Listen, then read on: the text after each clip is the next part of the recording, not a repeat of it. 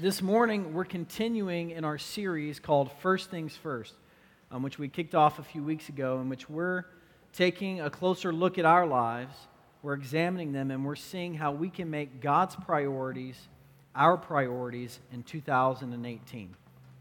And as we're moving into 2018, into this new year together, one of the things I've been doing is looking back a little bit at 2017. And I want to acknowledge this morning that 2017 was a year of great loss for a lot of people in this church and in this community. A lot of people lost loved ones, lost friends, and lost family members. And we hosted a number of funerals here at the church, and many of you celebrated the legacies of loved ones last year. And you're continuing to try to live out those legacies. And this morning, that's really what I want to talk with you about is this big idea of legacy and legacies, and particularly your legacy, the legacy that you're one day going to leave behind for others. And as a pastor, as you can imagine, I go to a lot of funerals. And funerals, sometimes I'm officiating them, sometimes I'm just there in memory of a loved one or supporting friends or family who's lost a loved one. And funerals are a lot like weddings in the sense that they vary greatly depending on the person, on their family, their background, their culture. And so I've been to some funerals where everybody's dressed up in robes and we sing Amazing Grace on the pipe organ. And I've been to funerals where we're dressed kind of casually and Bon Jovi is played at the graveside service. They vary greatly. And, at each funeral, though, typically there's a eulogy. And eulogies are, if you're not aware, those are words of remembrance that are offered up about the one who's recently passed away. And eulogies vary greatly as well. And I've heard some eulogies that made me want to live a life just like that person. And they've made me say, you know what, I don't even know them, but I wish I knew them, and I wish my life was like them. Then there's other eulogies that actually make me kind of sad. Because people, friends, family members, pastors try to say significant things about the person, and actually a lot of times they don't have much to say. Or the things they say is that they had a great golf handicap, or that they poured all their heart and their energy into their jobs, or other things that just kind of pale in the midst of death. And so this morning, I want to talk with you about legacy. Because at these funerals, oftentimes after I hear a eulogy, I ask myself, what will people say at my funeral? And then I think, what do I want people to say at my funeral about me? And I don't know if you've ever thought about those questions. What will people say about you at your funeral? And what would you want people to say about you at your funeral? And I know for some of you, that might feel a little dark. But the reality is that we are not promised tomorrow. And so this morning, I want to share with you how you can live a life. A life that in the end, other people say, wow, I wish I had lived a life like theirs. A life in which when you step into eternity, you hear Jesus say to you, well done, my good and faithful servant. I want to share with you how you can leave a great and a lasting and a God-honoring legacy. And to help us discover how we can do that, I want us to look at some words from the Apostle Paul, particularly in the book of Ephesians. And now, if you're familiar with Paul, you kind of know his life story. And Paul, for a lot of his life, would have had a really awkward Christian funeral. Because Paul actually went around persecuting Christians. He went around dragging them from house to house, and he actually oversaw the killing of many Christians. But, thanks be to God, in His great grace, one day Paul had a radical encounter with God, and he met Jesus in a supernatural way on the road to Damascus. And after that encounter, everything in his life changed. And he moved from someone who was boldly persecuting the church to someone who is actively preaching and teaching and planting churches all over Europe and all over Asia. And so this is Paul's story. And Paul had really one overarching message, which we find in Ephesians chapter 2. And here is a summary of Paul's message. He says this, "For it is by grace you have been saved through faith. And this is not from yourselves. It is the gift of God, not by works, so that no one can boast. For we are God's handiwork, created in Christ Jesus to do good works, which God prepared in advance for us to do." This is what Paul, after he had an encounter with Jesus, he dedicated his life to, proclaiming that we are saved by God's grace. And we receive that grace into our lives by having faith in His Son, Jesus Christ. And he said, look, that's the first step. That's how we can know that we will spend eternity with God. But it doesn't stop there. Paul also, in his message, continually said to people, we're saved from sin and death, but we're saved for the purpose of doing good works in this world, of sharing the love of Jesus Christ with all people. And Paul, in his letters, you'll see these themes come up over and over again. And as he's writing to the church in Ephesus, he's writing to people who, like him, have moved from darkness to light, who've moved from sin to salvation, who have moved from living as unwise people in the world to living as wise people. And in this letter, Paul gives them the key to leaving a lasting legacy, the key to living a life that honors God, a life worthy of imitation. And in Ephesians 5, chapter 15, you'll find this in your bulletin or on the screen behind me. This is what Paul says. He says this, "Be very careful then how you live, not as unwise, but as wise, making the most of every opportunity, because the days are evil. Therefore, don't be foolish, but understand what the Lord's will is. Do not get drunk on wine, which leads to debauchery. Instead, be filled with the Holy Spirit, speaking to one another with psalms, hymns, and songs from the Spirit. Sing and make music from your heart to the Lord, always giving thanks to God the Father for everything in the name of our Lord Jesus Christ."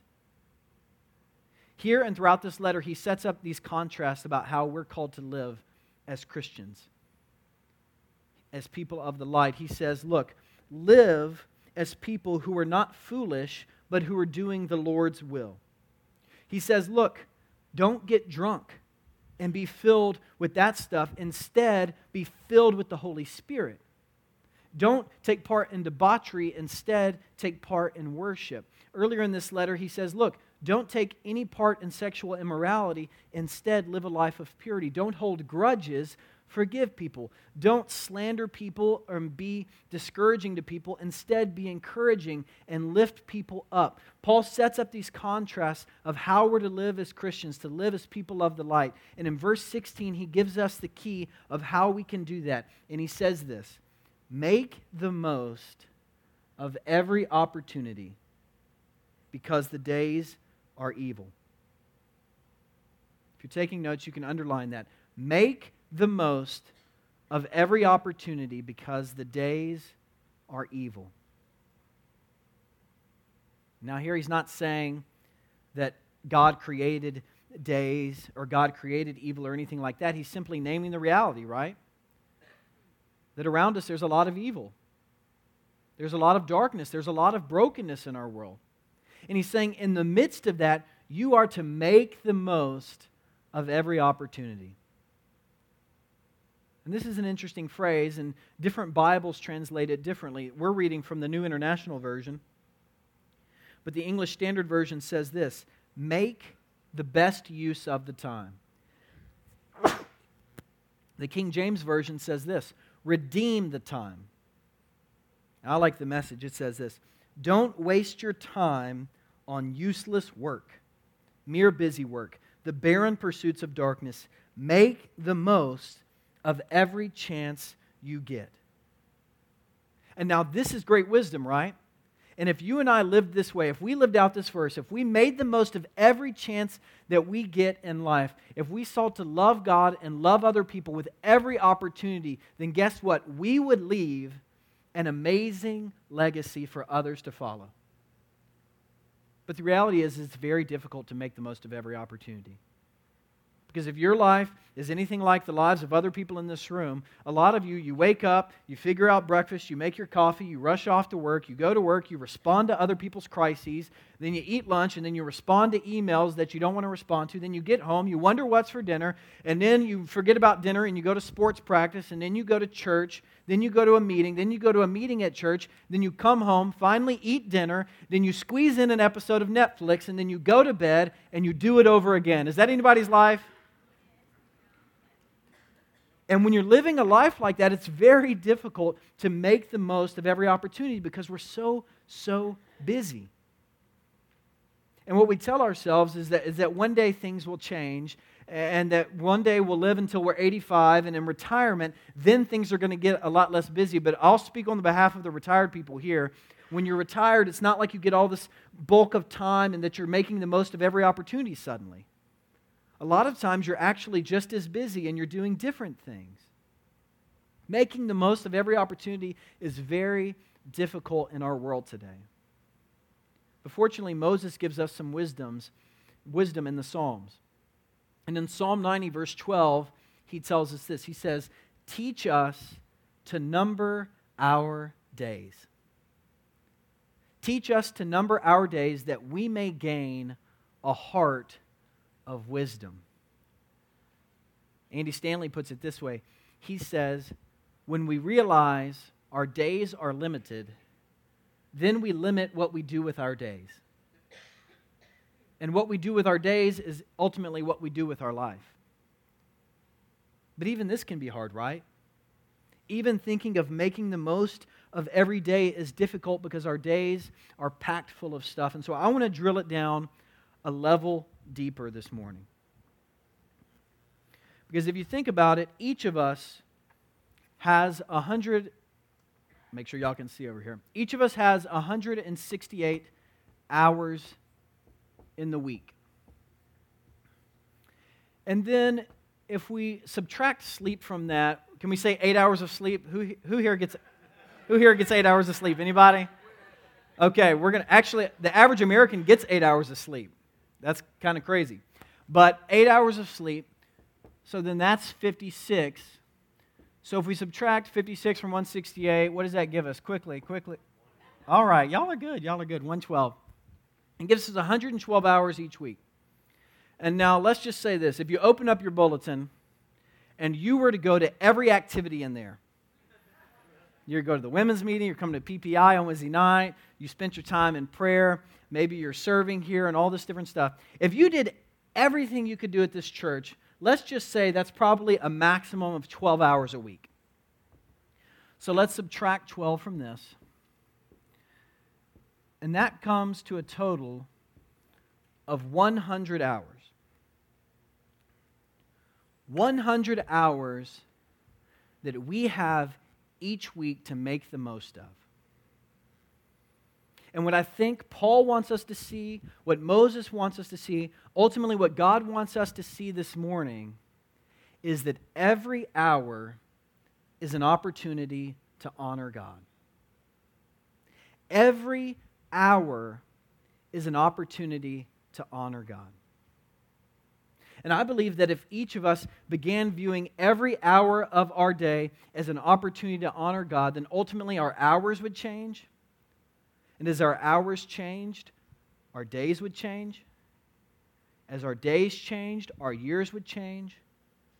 As our years changed, our lives would change. And as our lives changed, ultimately, our legacies would change as well. And they would be God-honoring. They would be legacies that last and that people want to imitate. And so this morning, I want to talk with you about these 100 hours. And if you want to look at your 100 hours and figure out how you're spending them and if they're honoring to God, the easiest way I know how to do that is to simply open up your calendar. Anybody in here still keep a paper calendar? God bless y'all. Anybody here do digital? All right, God bless y'all. Anybody here don't keep a calendar? Yeah, that's okay too. It's all right. It's all right. But if you had a calendar, you can do it in your mind, or you can actually pull out your actual calendar. If you open it up, you can actually begin to look at how you spend your 100 hours. And if you open up and you begin looking at how you spend the 100 hours God has given you every week, what I think you'll find is that you'll probably need to make some changes in your calendar, if it's anything like mine. And the first thing I think you'll notice is that you probably need to subtract or remove some things from your calendar if every hour is really an opportunity to honor God. I don't have good whiteboard handwriting. That's a subtraction sign. This week, some of y'all know I'm kind of a techie person. I got an email from this app that I have on my laptop.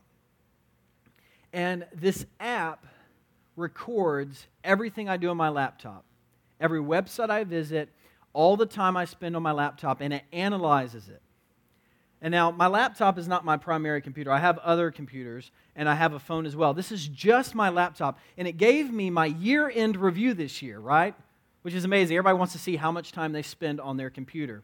And so this year, on my laptop, it told me that I spent 545 hours on it, which is the equivalent of 5 weeks of my life. So I spent 5 weeks of my life on this laptop, and then it broke down and it told me what I was doing on the laptop. And it said that I spent 33 hours on social networking sites, 38 hours on news or media or entertainment sites, and 25 hours shopping on that laptop. I like to shop. That's the truth. You can ask Emily, I like to shop. 25 hours shopping. You know what that adds up to? That adds up to 96 hours. 96 hours of my life. 1 week was spent doing that kind of stuff. That's just my laptop. It's not my phone or my desktop computer. And so I've realized that I've got to subtract. I've got to remove some things from my life, from my calendar, if every hour is an opportunity to honor God. And look, some of those hours, they probably were honoring to God. But I'm guessing that most of them weren't. And so I want you to think about this morning, if you had an app or a program that was tracking all of the TV you watched, all of the things you did on your phone, all of the time you spent on the computer, what would it reveal about you? It's kind of scary, right? And I'm not saying here that watching TV or spending time on your phone or computer is all a terrible thing. But I'm just saying that if every week when a new show comes out on Netflix, you watch it for 17 hours straight, or you're just staying up every night, hour after hour, checking in on Facebook and seeing what's going on, there's better ways to use your time. And so you might consider removing things from your calendar to free up those hours. But for a lot of us, when we look at our calendars, it's actually not that kind of stuff that's filling them. For a lot of us, it's work, right? And if we're spending all of our hours during the day at work and all of our hours in the evening at work, then we don't have time to spend honoring God by loving our family and loving our spouses, loving our friends and our neighbors. So there's some things we might need to remove. A lot of us think of our life in terms of priorities, the things that are most important, but we also need to think of the opposite. We also need to think, what in our life, what are those things that aren't priorities? What are those things that don't need our attention, that aren't important, that we need to remove? And in 2018, I just want to give you permission to not do them and to remove them so you can free up that time for other things that might honor God more. And once you have some of these hours removed from your calendar, then you can actually add in other things which are honoring to God. Because what you'll discover is when you remove some of that stuff, then you have time to do things like love the people who are right around you, that God has placed in your circle of influence. For some of you, for most of you, that's your family in your household. That's your parents. That's your siblings. That's your spouse.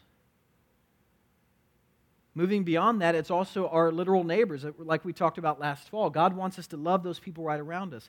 God wants us to love our community. And some of us need to add in some hours serving other people, moving beyond ourselves.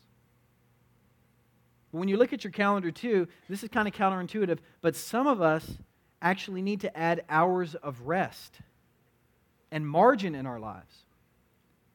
Because when we look at the Bible, especially in Genesis and the creation accounts, we see that God worked for 6 days and God rested on the seventh. And that pattern has been set in creation, and that's a pattern for us as well, to work and to rest.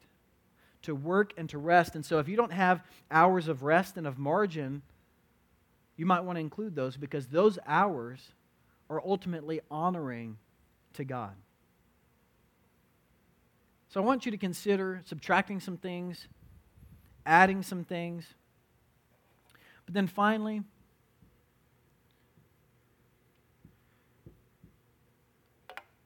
I want you to consider inviting God into some of the things on your calendar.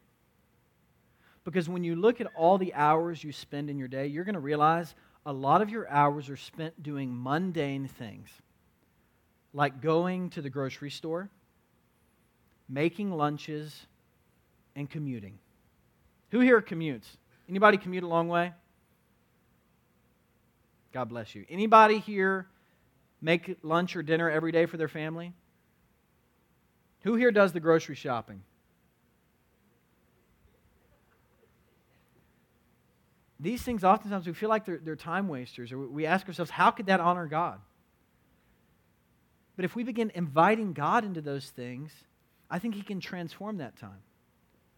Before you go to the grocery store, if you go and you ask God, hey God, instead of this being some obligation I have to do, would you open up my eyes to people who are in need around me? To people who need your love? Will you help me be joy in the midst of so much dullness in this world? Or when you're on your commute, instead of listening to talk radio all day and just getting your blood pressure higher and higher and higher, what if you began listening to some podcasts of sermons or of devotionals? Or what if you began spending time in prayer or listening to the Bible on your commute and inviting God into that time? What if when you were packing that lunch each day or you were making dinner, you began to invite God into that time and you began to pray for the people who you were making the meal for? There are lots of different ways that we can invite God into our lives. And those ways help honor God with every hour that we have. And for a lot of us, like I said, most of our hours are spent at work or in school. And God wants to be in those places as well. I mean, think about what it would be like if you began inviting God into your workday each day, or into your school, into your classroom. If you began saying, God, would you help me to live as a missionary in this space, and to share your love with my classmates, with my coworkers, and with my boss? What if you began viewing that time as time that God has given you to do meaningful work and to share His love with other people? What if you began to think, maybe God has put me here on purpose for a purpose? Well, I think that those hours might be transformed. They might begin to honor God. And as your hours change, your days will change. And as your days change, ultimately what you'll find is that your life will change. This weekend, as many of you know, is Martin Luther King Jr. Day weekend. We celebrate that holiday tomorrow. And so yesterday, Emily and I went to Atlanta, downtown, to the newish Center for Civil and Human Rights. We hadn't been there. It's right near the aquarium. And there at the museum, they have some great exhibits which tell the stories of the thousands of people who took part in the civil rights movement. And the exhibits largely focus on Atlanta and the South. And they tell the stories of these people who said, you know what? Every person is made in the image of God. And because of that, I want to honor that image of God, and I want to fight for justice. And, a lot of times when we're reading history and we're going to museums like this, it's easy for us to think that these people lived some kind of wildly different lives than ours, or that they're larger than life. But as I've been reflecting on it, what I've realized is that these people really aren't that different from you and me. These people each had 100 hours from God each week. The difference is that with every hour, they sought to be faithful. They sought to be faithful and to honor God, not only in the small things in their life, but also the big things. And God wants us to do the same. And one of those people who honored God with a lot of his time was Dr. Martin Luther King Jr. And many of you know Dr. King was a preacher as well as an activist. And in the bottom of the museum there, they have some manuscripts and handwriting notes of some of his different sermons. And there they have the handwritten manuscript of the final sermon he gave at Ebenezer Baptist Church in 1968, just 2 months before his assassination. And this sermon, the conclusion of it, was ultimately played over the loudspeaker at his funeral. And so this morning, as we close, I want to close by reading the conclusion of that sermon and sharing it with you as we reflect on the types of legacies that we want to leave.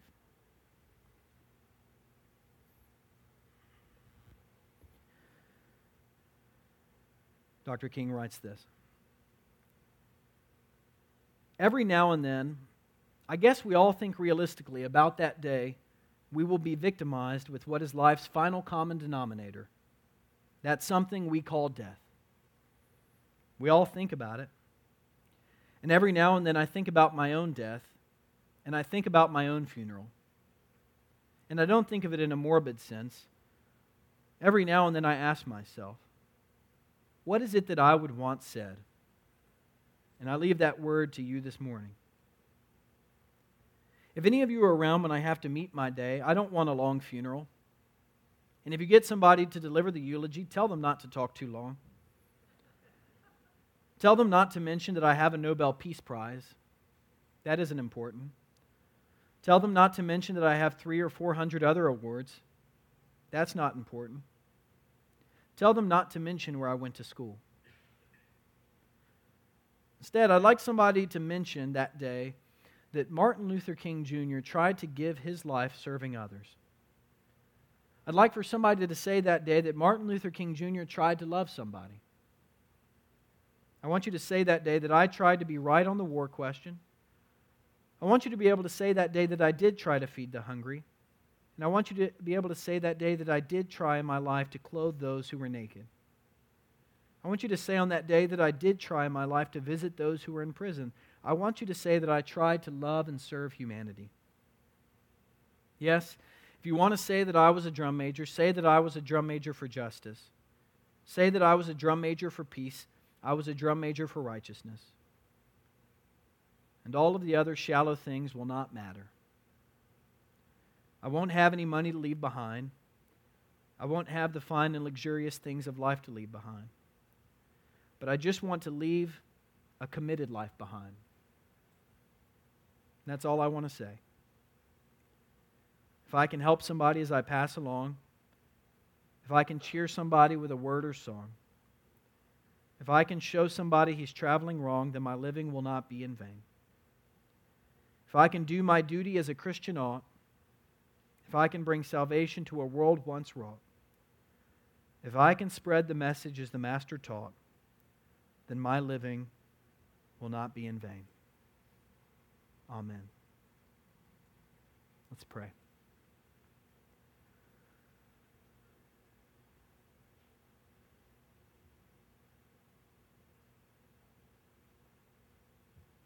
God, help us to not waste our lives. Help us to not fill our lives with trivial things. Help us to not fill our lives with stuff that does not honor you. But God, instead, by the power of your Holy Spirit and your grace at work within us, help us to fill our lives with things that are honoring to you. Help us to see every hour as an opportunity to honor you. God, we solemnly recognize this morning that tomorrow is not promised to any of us, but you have given us the hours of today.